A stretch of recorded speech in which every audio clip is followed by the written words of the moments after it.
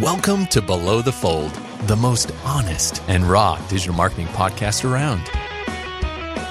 It's good to be back. Coming back with a bang. I might be hiring someone to speak for me. So you think you're an SEO ninja, eh? That was just my little fantasy in the back of my head. Here's the tip. Oh, I know the tip. Are you the one who told me the tip? I need you to come up with 50 business ideas. I'll be back in 2 hours. I think I need a new title. Hello and welcome to another episode of Below the Fold. This show is for marketers, startups, and anyone else wanting to know the ins and outs, the ups and downs of digital marketing. My name is Jacob Perry, and today I'm joined by Brandon Hassler. What's up, my man? Hey, that's my line, but I'm doing very well. How are you? I'm good. All right, so today's episode is actually really awesome. We've got two main topics that we're going to be talking about. I want to give you a little bit of a heads up and an agenda so that you can have an idea of what to expect on the show. We're going to start with current events. Did you have current events, Brandon? We didn't really talk about that much. Man. So just for everyone watching and everyone listening, I'm getting over a sickness, so I might make a lot of different sounds during the episode. Yeah, I can't wait for that. These are not digitally added in afterwards. These are actually from my different areas of the body. But yeah, that's a good way to describe it. As for current events, I don't really have anything current this week. I know we went back and forth throughout the week on just some interesting stories that we found.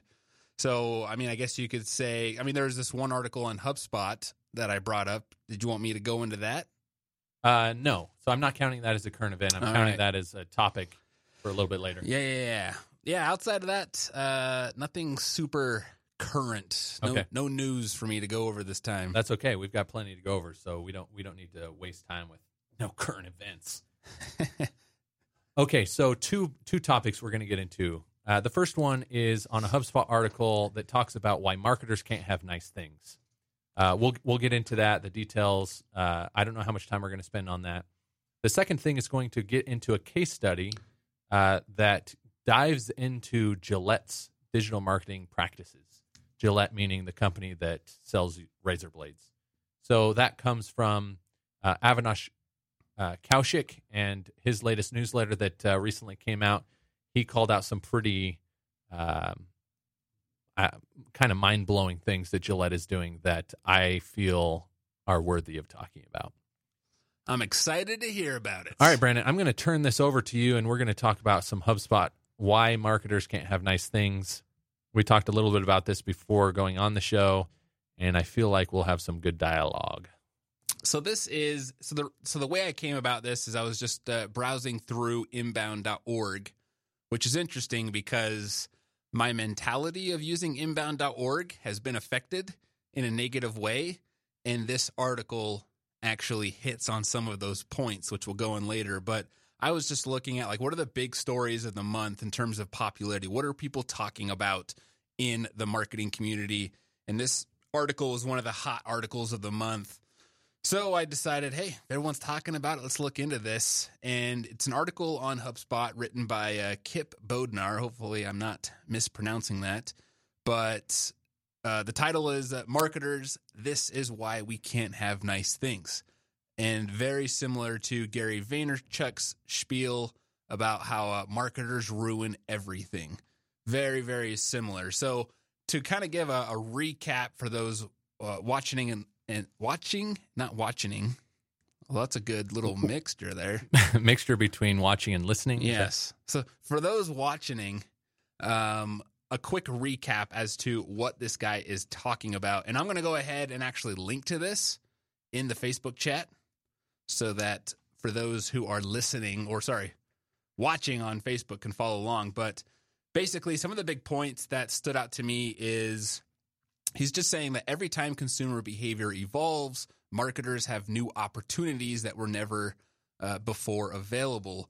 You look at Instagram stories. It's a new feature. It's a new way not only for users to interact, but marketers then look and say, the seas have opened. There's a whole new area here that I can take advantage of. And one of the things, there aren't many other fields where the game reinvents itself so often, which is kind of a love-hate thing I have with marketing as a career, is this job does change so much.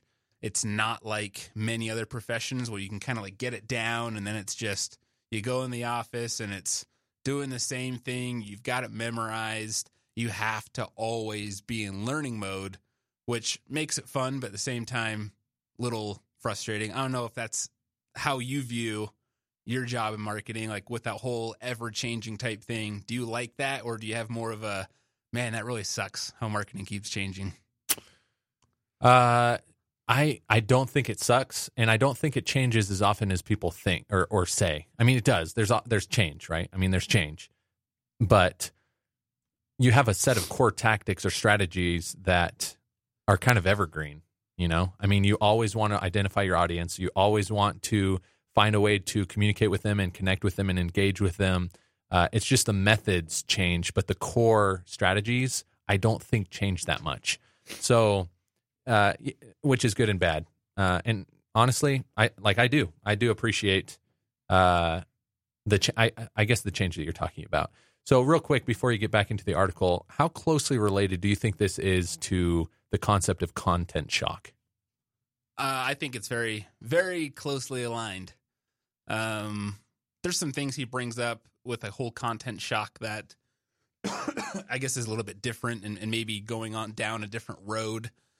But because he's not just talking about content, that one's talking about content shock, the one that we talked about in previous episodes. But he mentions content, and that's one of the things that marketers screw up. Yeah, but I feel like it was a pretty big theme where he's kind of like, as soon as a good idea comes up, everybody just throws all their resources at that one thing. And he uses a couple of examples. Infographics is a typical example that people use where infographics were really popular and all of a sudden, boom, everybody was doing infographics. I mean, you think about infographics, and the best infographics are the ones that tell a story, taking complex information or data and making it visually easily consumed. But people started kind of just making infographics out of anything, right? And it turned into content shock. Well, I don't necessarily believe in content shock. That's probably for another episode or for a previous episode. But I think that's kind of what he's saying is you take one concept like infographics or explainer videos or whiteboard videos, and a few people do it right and get some traction, and all of a sudden it's like this magnet, and every single marketer feels like they have to go and do that one thing. And by doing that, you ruin that one thing. Yeah. So he kind of took it a step further. Like content shock, as the concept currently exists, is basically there's so much content being created at any given time that there's too much for the consumers to consume, or the audience to consume, right? He's taking a step further and saying, there's so much out there and it's mostly crap that it's hurting marketers, not the consumers. So he's kind of like looking in the mirror and saying, hey, you know, I've done this in the past too.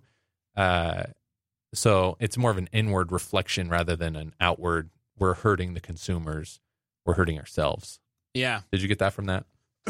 Yeah, definitely. I got that. And one thing I like that he said that ties into that is his line was, the enemy of remarkable marketing is impatience, which is very true because at many jobs, especially in big companies, you have a lot of demands from the people up top. Goals have to be hit. Why isn't revenue going up? Why aren't conversions going up? And so marketers often are kind of marketing in a very desperate way, looking at the short-term needs and the lead goal that month and whatnot. And he goes on to say that, as soon as something new comes, the moment a beautiful ocean channel or new marketing strategy opens up, marketers flock to make the most of it. And I like this line. It says, but then something happens. We cross the line into a sort of scorched earth marketing mentality where we forget the reason consumers were drawn to that channel to begin with, and we beat the living daylights out of it. We start to resolve to our own goals instead of our customers.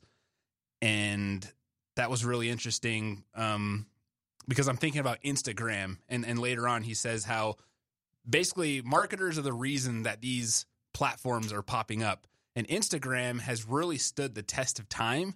And I think that was because, or at least partially because, Instagram is a lot harder to spam from a marketing angle than a network like Twitter. Meaning you can't put links in the posts. Yeah, I mean, you can spam it with crappy photos, obviously, people just uploading. I mean, type in, hashtag Las Vegas, and it's just full of spam of like club promoters with just tons of text and the parties at this and show this to get in. And it's not what Instagram is built for. So people are trying to get around that to drive attention. But people go to Instagram to look at beautiful photos, and even more so now, just to see, like, I don't want to read about what's going on in my friend Jacob's life. I want to see what's going on. And now with stories, I can listen and watch what's going on. And then an ad pops up on Instagram stories. Hey, this is so-and-so. I just helped make these people millionaires, and I can do the same for you. Yeah. Click right here. Hey, so sorry. Go on. We're getting a little further than I want to before we pass up what you kind of just read. So in one paragraph, he starts by saying early adoption is a good thing. In the paragraph just before. But then we ruin it. So early adoption is a good thing. Then the next thing he says, but then something happens. And we cross the line into a sort of scorched earth marketing. So here's my question. First of all, do you agree with this? Yeah, I agree. Okay. It's not that I don't disagree. But as we get further into this article and this topic, something happens inside my brain where I think, what can we do? Okay. So his solution is what? What's his solution to this? I think the big solution, if I had to pick one more line out of the rest of the article, is in that paragraph, at least kind of hidden. And it's marketers need to identify the reason that consumers are using that platform in the first place. And if you can match your advertising or your marketing efforts to be in line with the same reason that consumers are there in the first place, that's good marketing, not in your face, just trying to do what everyone else is doing. I guess my next train of thought goes to, do you think that there is a finite amount of good ideas out there that make it so we shouldn't do scorched earth? Like, hey, we're burning through our good ideas. We're going to get to the end, and then what are we going to do? I wouldn't say that. I think it's just there's an infinite amount of ideas just within the realm of providing value and being more organic. So with Facebook ads, I think about that. Like, there's ads that I like to see because it is so well targeted to me and the message is so well written that it did provide value into my day. Most of the ads I see, though, I'm not interested in, even though I fit the demographic, or at least they think I fit the demographic of whatever service or product they're trying to sell me. But with this, and this kind of goes along with what you were saying, is he talks. So let me say this, and this kind of goes back to your question. He talks about how we're messing up content, and you look at before we had like content marketing and providing value and whatnot, it was all about emails and ads. And like you mentioned, not very targeted. And even email today, with all of the segmentation you can do and the automation based off user behavior, it's still kind of a shot in the dark, hoping that person's interested in what the email is talking about. But that's how it was. And then users, of course, became accustomed to ignoring a lot of things. Services like Gmail did a much better job at figuring out what's spam and what's a valuable email. And then that's when we started to figure out content like, oh, what if we did emails that actually delivered some value to someone? And we send them to a webinar, and webinars start blowing up, and you're offering this premium valuable content that normally people would charge for, but you're just charging for their information. And then, of course, that gets beat to death. But I look at like really good marketing now, and I'm on YouTube a lot, so I always kind of go down the YouTube route, but I think that's just one of many different networks. Like influencer marketing, I feel like it's a new area. Will influencer marketing be tapped out to death, and will that be scourged? I don't see that happening, at least anywhere in the near future. Is that because there are enough influencers to feed the machine, or because there's enough interest? I mean, what do you think? I think it's, again, like there's the obvious ones where people are just like, oh, can you tell us, can you say, read this line on the show and we're going to give you this much every episode? That's not influencer marketing, but like you look at what Samsung is doing with a lot of creators like Casey Neistat, and they've kind of flipped the script where it's not, hey, we have this budget and we need you to do this thing on the show. They're flipping it saying, hey, we've got this money and we've got this cool technology. We want to make your life better. We want to make your YouTube videos better. What can we do to help? And there's been, I think we talked about that on a previous episode of the really good job that Samsung's been doing with working with creators. But now you have guys like Casey Neistat who they're never like holding up their phone saying Samsung's so awesome. Sometimes they do that, but it's very organic. But they're filming on Samsung phones. They're doing cool projects where, hey, Samsung just gave us all this cool gear. We're gonna go try this out with this new 360 camera, and it's a very organic way of advertising. What you're really saying is that good marketing takes time. Well, yeah, maybe that's not what I was going to say. I would say good marketing will never go out of style. Sure. Right. So video is a good example of that, where certain types of videos, right, like the whiteboard videos or the explainer videos, those are fads, but video as a whole will likely never go anywhere. So as you're talking about influencer marketing, if there are the companies that are paying influencers to do that promo-y kind of dumb stuff, it might work at the beginning, but then people start to ignore it, and then they lose their followers, and then that's kind of the crappy. That's the crap. So really, what you're saying is, if you do good marketing, it never goes out of style. And the way and if you're listening, you're asking, well, how do I make sure that my marketing is a type that doesn't go out of style? What classifies that as good? I think that goes back to that original point of look at why consumers are there. Why are people watching Casey Neistat's video? What experience are they hoping to have each video? And how can your brand be in alignment to where people are happy that Samsung, contributed or collaborated with this creator on this project because it made their viewing experience better. And so, it's kind of an interesting article. And do you think he's a little idealistic? So that was one thing you mentioned was this is not possible. Here's my rebuttal to that. Okay. Look at religion. You look at Christianity. Jesus says, love everyone. Well, you could say, well, that's not realistic. Like the whole world's not going to love everybody. Hang on. Are you calling me a pessimist? No, I'm saying like we can't get mad at him or disagree that he's simply saying like, guys, marketers, at least the smart ones who are reading this, we need to do better. We need to kick it up a notch because we're ruining these platforms. So hang on. Which marketers are the smart ones? The ones that aren't taking advantage of a platform and getting as much value out of it during that window where you can? Or are they the ones who aren't taking advantage because it's not the right thing to do? Look at your Facebook ad experience. You said that you have like these targeted ads that come up, and those are good ads. The way that gets ruined is you have that 1 out of 10 companies that have that really good ad, but because those 9 out of 10 keep delivering crap ads, now you're eventually going to get to the point where you're just scrolling over Facebook ads and you're not looking at it, and you're missing out on that good quality, well-targeted ad because you're just so fatigued from those ad placements that you just ignore it. This is one of those circumstances where if everybody does it, if everybody plays by the rules, it'll work. Do you think if everyone plays by the rules, then that will become overdone? I guess that kind of goes back to your original question. If everybody's a great marketer? I don't know. That's the thing is, if everybody is a great marketer, is that ever going to happen? That's why I call it idealistic, is because even if you have people who are trying to do good marketing and they're trying to do it the way that he's outlining and they just don't know what they're doing, they're going to do it wrong. Mm-hmm. And by doing it wrong, they're ruining it for the ones...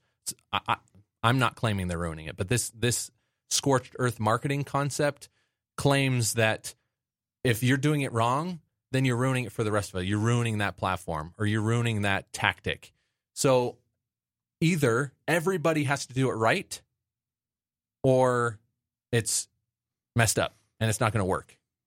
Yeah. That's why I call it idealistic, is because it's not just the people who are actively, consciously saying, hey, screw good marketing. I'm going to take advantage of this and I'm going to squeeze it dry and I'm just going to rape the heck out of it until infographics aren't cool anymore. And then I'm going to go into the next thing. So you call the marketers that are playing by the rules, and I put rules in air quotes because that's kind of what this author is talking about. Is good marketing is the opposite of scorched earth marketing, and I would pose that the ones that are taking advantage are the smart ones because they're the ones who are making money. And when I talk about Facebook as an example, Facebook is the one that saved that. Marketers created a circumstance or a situation in which Facebook had to pivot and say, we better have better marketing or people are going to get pissed off at our platform because we're serving ads that aren't relevant to them. Yeah. Anyway, one thing I told Brandon before the show, I told him I'm pretty sure I hate this article. And the reason I hate it isn't because it doesn't have good information or information that isn't necessarily helpful, but because I don't think it's realistic. But I think there's some points in there that are like, I don't know. It sounds like the Mother Teresa of marketing, where it's like, let's all just get along and let's hold hands and sing Kumbaya. And yeah, but I don't think he's saying like, guys, we all need to do this or else we all die. We just need to do better, guys. And you could say the same thing about all like charities and whatnot. We're trying to stop world hunger. Well, that's great. You're contributing. You're getting more people on board. But you're never, ever, ever going to actually stop world hunger alone. So that's actually like that's a common argument for situations like this where it's like, hey, just because it's not possible doesn't mean you just throw in the towel, right? And world hunger is an example of that, where we're never going to fix world hunger, but it doesn't mean we shouldn't feed a few people. Mm-hmm. So I don't know. Maybe I'm being too pessimistic. But I don't know. It seems like if I don't get in there right away and get as much advantage out of a new platform as possible, then it's going to get ruined before I even get in there. Mm-hmm. You know what I mean? Well, let me read you this line. So that his article shifts, and I think this is what he's ultimately getting to, and it's about messaging. Where are you? Let me read along with you.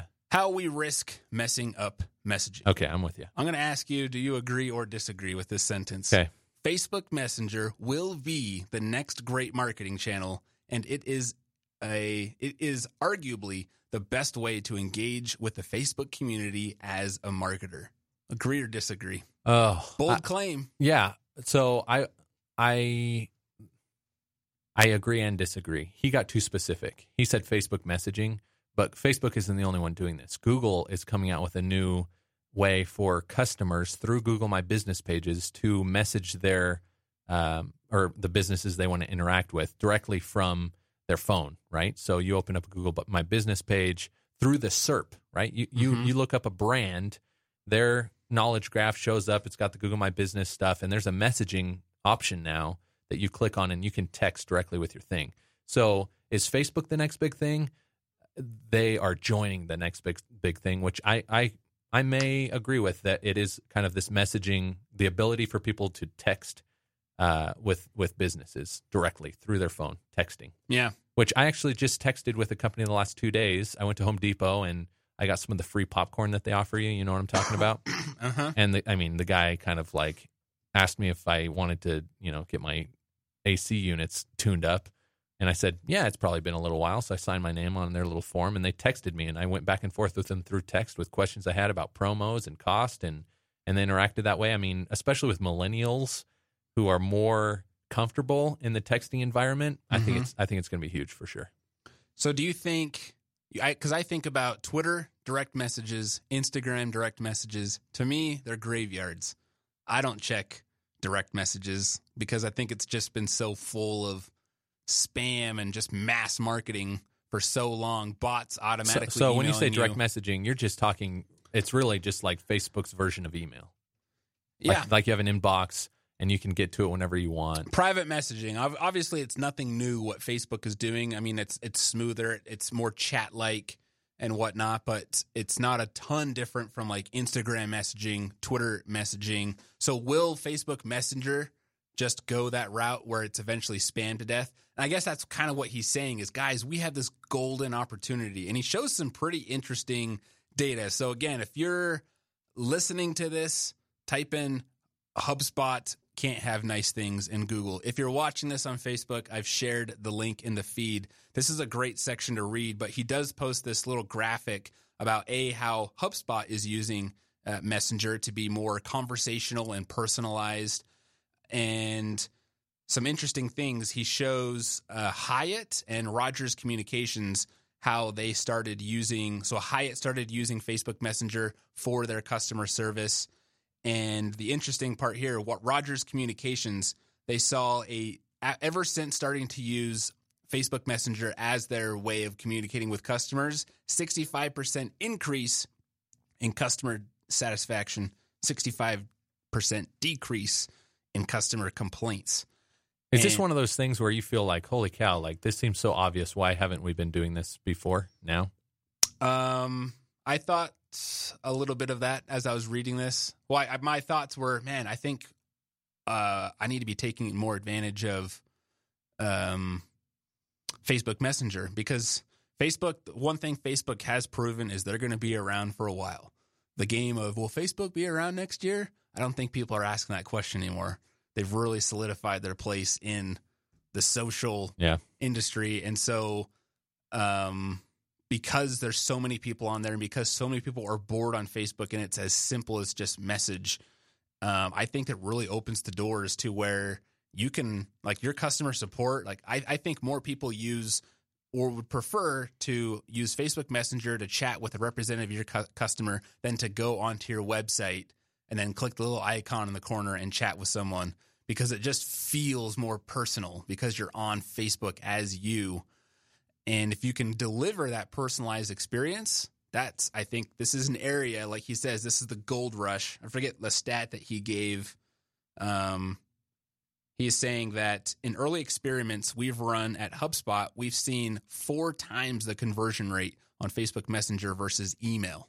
What conversion point is he talking about? So, for example, he shows an example here. Someone signed up for, it looks like some type of HubSpot event. Rather than send an email saying, hey, thanks for signing up for the event, we're going to keep you updated. Click here to talk to I forget what they call them, coaches or a sales rep. So now they actually send you a Facebook message. And this one says, hi, Elisa, thanks for registering for this event. To give your inbox a break, we'll be using Facebook Messenger to keep you updated in the run up to the event as well as on the day. Looking forward to seeing you. And it's sent by this guy who's a sales rep there. And so they're saying that more people are now scheduling an appointment to talk to the sales rep through Facebook Messenger than they're seeing on email. And I think it's because right now it's so underutilized that you're grabbing that attention. Whereas right now people are just kind of accustomed to, not saying I'm a big believer in email marketing, but there's definitely it's for a lot of people to just go through and archive stuff. This messaging option is going to be the same as everything else. Some companies are going to try to automate it, where through the text messaging platform, they're just going to have automated responses, and it's going to be a terrible experience, and people aren't going to utilize that with specific companies. And other companies are going to do it really well and have actual people responding and engaging with people. And the companies that are doing it right are going to exceed, and they're going to have those higher conversion rates. So, okay, so let's take a quick break to kind of sum up a couple things here. First thing, as a takeaway, and I'd love it if the audience here engaged with us on this. I'd love to hear how many of you currently are using Facebook messaging in this way. What successes have you had? Have you had trouble with it? How do you think that the scorched earth marketing could ruin this? And I don't know. I'd love to hear some good use cases where people kind of submit how they're using it and how well it's going for them. One thing that a nugget of advice from this article that was interesting is, so he actually admitted that, hey, HubSpot, we've been guilty of this too. And 2 pieces of advice, I guess 2 little good takeaways, is since kind of recognizing this clutter of crappy content, how everyone's used to be optimizing for the long tail terms. He says, since then, we've implemented a strategy to update old posts with higher quality and updated information instead of launching into a new post and to redirect, repetitive or irrelevant content. And the other thing is on their sales blog, they're now focusing on topics over keywords, kind of mapping each post to a larger topic. And you look at Google Hummingbird and these different changes with how Google is working and their algorithms to where they're much more intelligent, to where they understand what you're trying to say, versus marketers used to say, okay, here's 5 different long-term phrases. It's all the same thing, but they're all getting different pieces of search volume. So we're going to create a piece of content around each one. Now what HubSpot is doing, and it's a smart strategy for anyone, is what's the core topic? What are the subtopics around that? If a topic has been covered, but you want to write a new piece about it, just update the old piece of content. Like, make your blog not just like a big piece of history, but like an evergreen resource where even the posts that were in June 2015, you can click on it and it's been updated. That's funny. I just read an article about Air Force One that was written back when Obama was the president, but then Trump became the president, so they went back and changed the headline. But you go and read through it, and it still has all the pictures of Obama and talks about. Funny. Yeah, it's so again, hey, it worked. You got to do it the right way. Last thing on this is his last line of the article is let's make our mark on marketing by doing it the right way. I don't know. That seems a little like, why does he get to dictate what the right way and the wrong way are? I have a hunch that the whole reason they wrote this article is because HubSpot is seeing such good success right now on Facebook Messenger. And they're like, man, this is awesome. And they're scared to death that crappy marketers are going to come in and screw up Facebook Messenger. And now they're losing out on all these leads. Newsflash, HubSpot, get your head out of the sand. It's going to happen. So take they're advantage just trying of to stretch it out a little bit. Like, okay, guys, don't ruin this for us. We don't have a ton more time, but I want to get to the next topic. Let's do it. So Avinash Kaushik, he has a newsletter that he sends out via email. Good job on saying his name, by the way. Yeah? Was that right? Yeah, I just say Avinash something, or Avinash. Avinash Kaushik? Avinash K. Google it. Yeah. That's what I tell people. So one of his latest emails that he sent out took a case study of Gillette. And I mentioned this at the beginning of the show that we're going to talk a little bit about Gillette. This is amazing. So Gillette has been around for 115 years. Did you know that, Brandon? It's the best a man can get. Have you ever used Gillette? Are you a Gillette guy? Are you a Gillette guy? Do you know how Gillette got me? No. Brilliant marketing campaign. How did Gillette get you? I'm not a Gillette guy. Oh, okay. Well, here's how I got it. My 18th birthday, when you're 18, you're not really getting mail because you don't have bills. So you get a piece of mail. You're like, hey, for me? It's a little box with a razor blade. Happy birthday, Brandon. You're 18. You're a man now. Time to start shaving. And to this day, I still use the same exact base that they sent me in the mail. So they know they're going to make money off me buying those expensive blades. Heads. And, yeah, the blades and all that stuff. But that's how they got me, because now I had it, and once I needed a refill, it's like, well, I'll just go buy the blades for this. I guess I'll just go empty my bank account so that I can have some razor blades. Hey, so to this day, I think that's like one of the best. How did they even get your campaigns. mailing address? I don't know. Some public and records, your birthday. And they're just like hitting up people when they turn 18. I think it was a smart campaign. Yeah, that sounds more like they're child predators. They're keeping an eye on all the kids who are about to become adults. Anyway, hey, I'll actually agree with you. That sounds like a pretty cool marketing strategy. Now let's talk about how they suck. All right. So Avinash was talking about Gillette, and he opens it by saying, today, a brand I love, an attempt to stretch your critical thinking skills, and a surprise at the end, which is kind of how he introduces the thing. So Gillette has had a simple strategy for the last 115 years, and that is add one more blade and a moisturizing strip, and then raise your prices. That's pretty much how it's been. In 2010, they had over 70% of the market share. That's huge. I think that's like a $1.6 billion market, and they had 70 plus % of that market. Since 2011 to now, they've dropped to about 50%. Still not, I mean, that's still huge, but since 2011, they have never had a quarter where they have had growth. Every quarter since 2011, they've declined in market share. Do you know what happened in 2011? That's not when Dollar Shave Club started, was January 2011, Dollar Shave Club started. Later, Harry's started. Those are the two biggest subscription businesses for razors.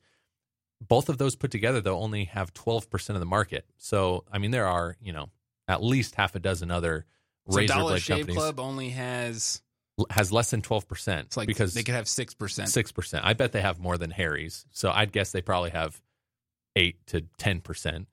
But Thought they were bigger. no, they're not. It's But also it's tough huge because people don't shave as much now. because of beards. Just it's more trendy and whatnot. Which I've read interviews on that. Yeah. Well, It'll come back. yeah. I was just going to say beards come and go. Well, Gillette has been around 115 years. They've used the same strategy. In 2011, they started losing market share, and it's trending down still. So they're still 50%. So they're making hundreds of millions of dollars a year. But let me tell you about some of their marketing strategies, and I want to get your opinion as we kind of go along here. It sounds like you have a positive opinion of Gillette, but let's see if by the end of this show I can get you to become a Dollar Shave Club member. Which, by the way, I'm a Dollar Shave Club member. All right, so the first thing he talks about is so he talks about the Dollar Shave Club thing and Gillette's response to Dollar Shave Club.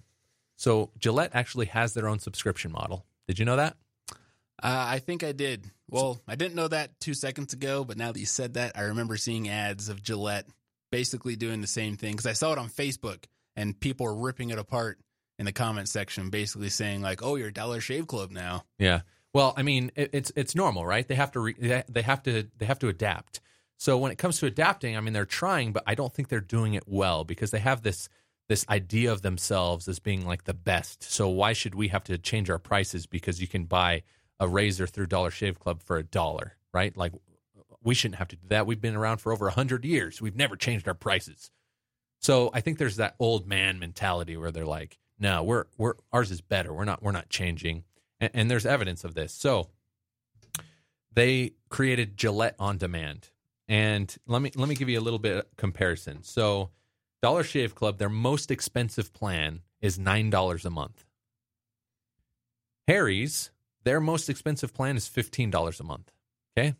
And, things change. You get a different amount of blades, different amount of cartridges in each shipment. So the prices kind of differ. If we were to do price per cartridge, Harry's would be $1.88 per cartridge. Dollar Shave Club would be $2.25 per cartridge. And Gillette, more than double at $5.62 per cartridge. Their most expensive subscription is almost $23. So when it comes to price, it's like, are you serious? Like, how do you think you're going to compete against companies like Dollar Shave Club who have a more hip and modern brand who are way cheaper? They're trying to take the Apple approach. Which, how's Apple doing with market share? They're doing very well. Yeah, they are. So what's Apple doing that Gillette's not? Perhaps you're going to get into that. Yeah, we'll get into that. So that's one thing, okay? So price. Let me talk a little bit more about price.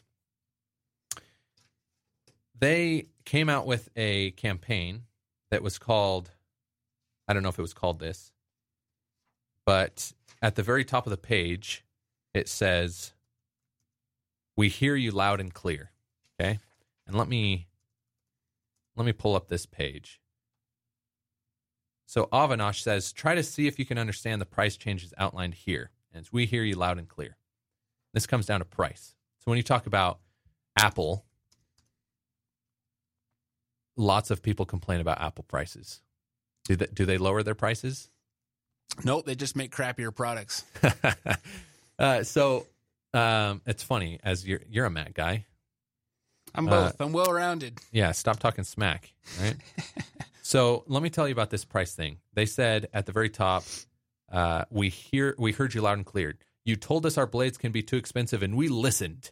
You can now find most Gillette blades and razors in the United States at lower prices without compromising any blade quality. Of course, the actual price on select products is at a sole discretion of the retailer and based on MSRP. So basically, we have made it cheaper, but the ones who are selling at the stores, they actually get to decide how much it's going to be. But so they have about 9 blades on here, and they have like the old price crossed out in red, and they've got the new price. Let me tell you one of these, okay? Old price of the Fusion 5 Pro Shield. Sorry, I just clicked on the button, so now I got to wait for the... Okay. Fusion 5 Pro Shield, old price, $9.49 to $12.49. So they give a range, okay? So $9.49 to $12.49. The new price, $8.99, so 50 cents cheaper, to $12.99, so 50 cents more expensive. In other words, they came down on the lower end, but then they went up on the higher end. It's interesting. Does that sound like they're listening to their consumers? I don't think so. Yeah, I would say not. So that's pricing, okay? Their subscription model, through the roof. Their listening, and I'm putting that in air quotes, is what? What does that mean? It makes no sense. Also, I should share this, actually. I'm going to put this on the Facebook feed. Let me share this link real quick. Throw it in there. It's a hopping party. There we go. We got 6 people on here. Lower prices. Okay. So, next thing on my list is SERPs. How do you think Gillette ranks for keywords like best shaving razors? Well, for that term, if you said shaving razors, I would say top 5. Really? Look it up. Tell me if they're in the top 5. For shaving razors. For shaving razors. Because best, I feel like then you got like the articles. Yeah, totally. So one thing Avinash says, he actually challenges people. He says, you find them in the SERPs and let me know. They're nowhere. They're nowhere in the SERPs. They don't even pay for PPC. There are no ads. I see them in the SERPs. For what? This seems like a long result. I see them. I typed in shaving razors. Where are they? And I've got them at number, let's see, 1, 2, 3, 4, 5, 6, 7. So they're number 7 in the SERPs for razor blades. Is that the search query? Yeah, 12 results it's showing me. Wow. Maybe your settings are different. No, we might have just uncovered a Google change. That or I'm way out of date. First seen on and Below I the look like Fold. an idiot right now. Yeah, you probably do. So they're number 7, but they own 50% of the market share. And they've got the number 2 spot in the ad. Really? Yeah. Okay, let me read this Should to I you. send this over to Avinash? Yeah, you should. So it says on Google, Gillette is almost invisible. So he doesn't say invisible. He says almost invisible. The query, best shaving razors. 1 out of 5 product ads. Big visible PPC results are by Dorco and DSC, Dollar Shave Club. 0 organic results for Gillette. Just think about that. 0 for a company with 50% market share. And he's talking specifically about best shaving razors. He tried Bing. It's Braun, Dorco, Chic, Harry's, no Gillette. For someone with 50% of the market share, you think that they'd have more visibility on the SERPs. Super surprising. So they may be there, but they're almost invisible. I did do best shaving razors. They are not anywhere in the organic results on the first page, but they are number 2 on the bottom section of the ads. That's hilarious. So they're not spending enough to get up to the top portion, is what you're saying.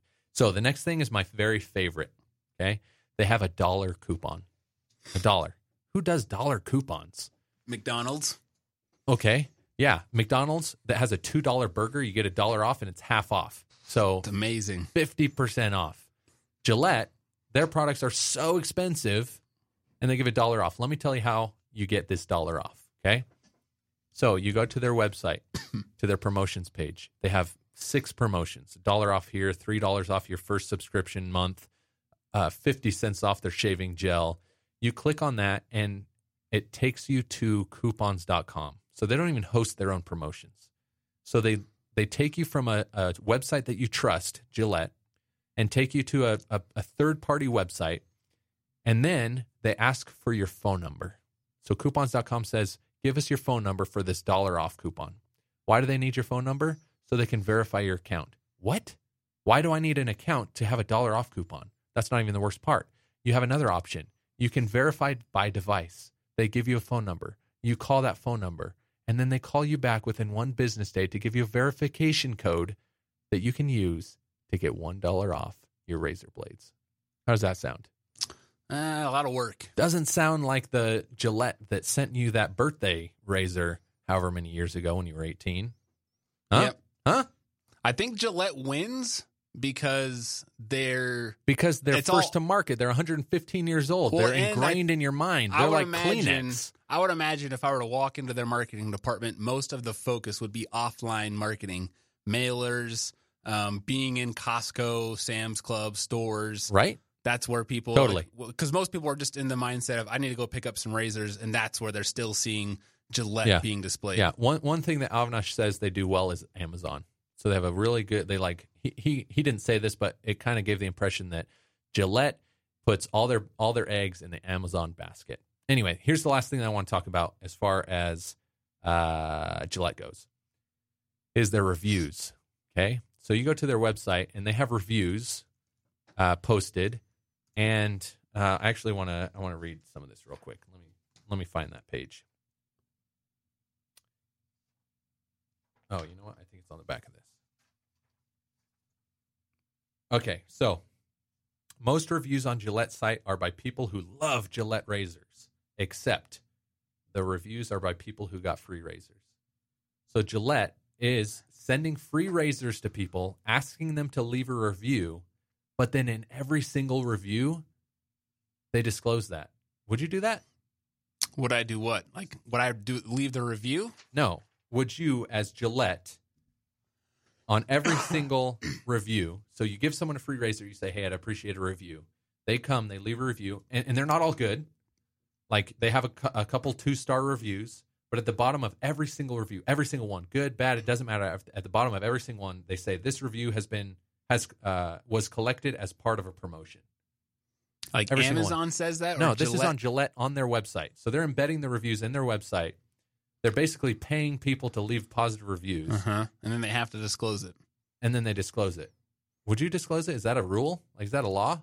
Well, yeah, because they're receiving compensation, essentially. So I could see how the FTC could look at that. And Gillette's a big enough company. Like, they seem like a very corporate company where I could see the lawyers being like, we need to make sure there's a disclaimer on these. In fact, it's not just said once, it's said twice. So it's in brackets. In brackets, it says, this review was collected as part of a promotion. And then right next to it, right after it, another bracket, this review was collected as part of a promotion. Yeah, it doesn't look good. No, it doesn't. Excuse me. That's Anyway. that's the big problem of corporate marketing. Is once you get like these big legal teams and stuff involved, your marketing goes slow. It's old. It's like a dinosaur. Plus, Gillette is owned by P&G, which is a huge company. Mm-hmm. Huge. And when you talk about legal and corporate red tape, they probably have 2 sets. They got to go through Gillette's and P&G. Okay, so here's the big question, Brandon. The big question is, what would you do in your first 30 days if you got a job as the head of marketing of Gillette? Oh, man. My first 30 days, I'm the head of marketing. Where would you focus? I just went through, I didn't even get through my full list.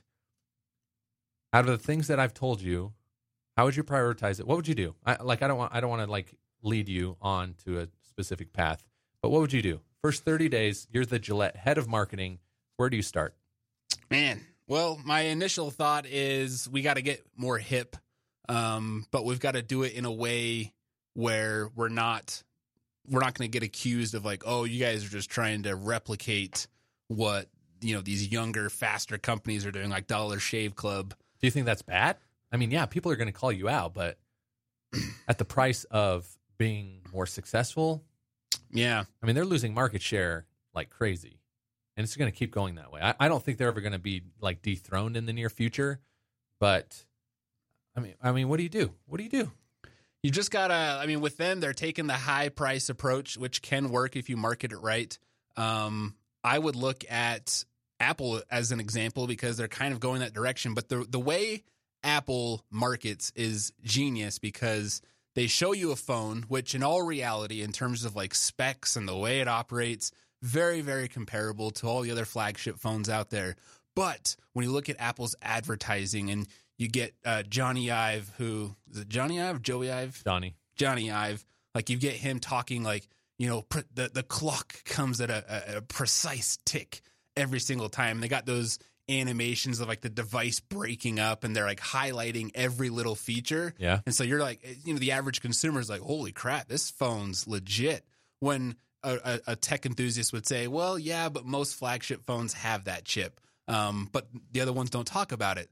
And so if I was Gillette, and I would first talk to the operational side saying, can we get the price down? Like, can we do something? Because we're not going to be hip if we're charging these old school prices when everyone's doing that. So if they're stuck on that pricing, I would just put a lot of money into emphasizing the quality of the Gillette razor blade and why you're getting a better shave, and just really paint the narrative of, yeah, you can go the cheaper route, but you're not getting the high quality image. So that's kind of like whether I want to go the fun hip route, but it's very tough to do that when you're more expensive. So when you're more expensive, you then just got to like change people's narrative and say, yeah, that's cool if you want to go get the best effing starter kit set for $5. Well, I think their mistake was they lowered the prices of the existing products.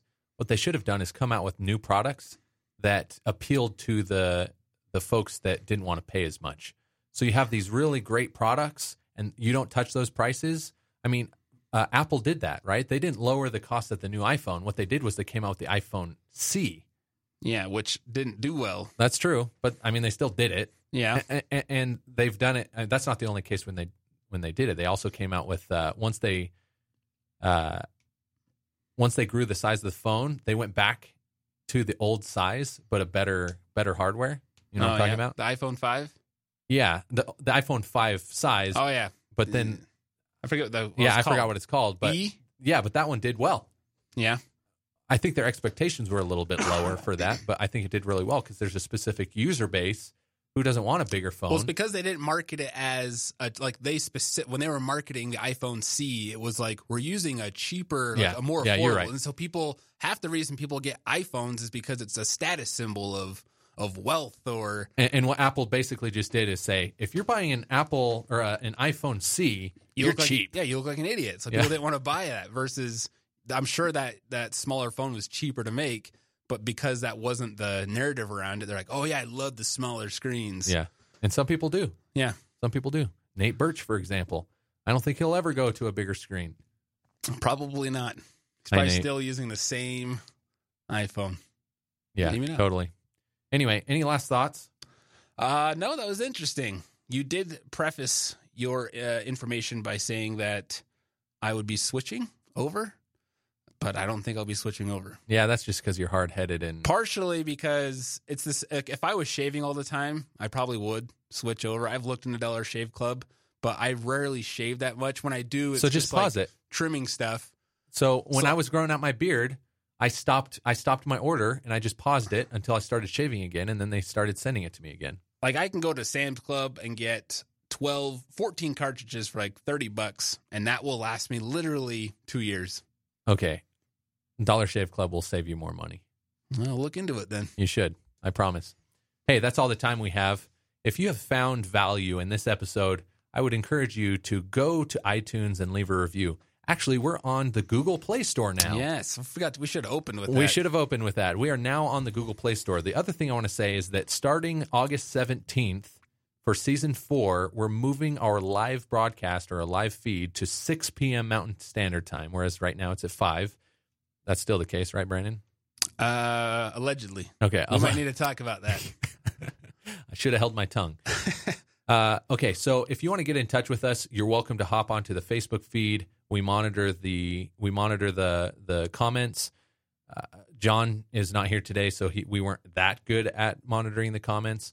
But you can come on, reach us there. We're on Twitter at belowthefold.io. You can also go to our website belowthefold.io and leave your comments there. You can submit topic ideas. Anyway, until next week, we'll catch you below the fold.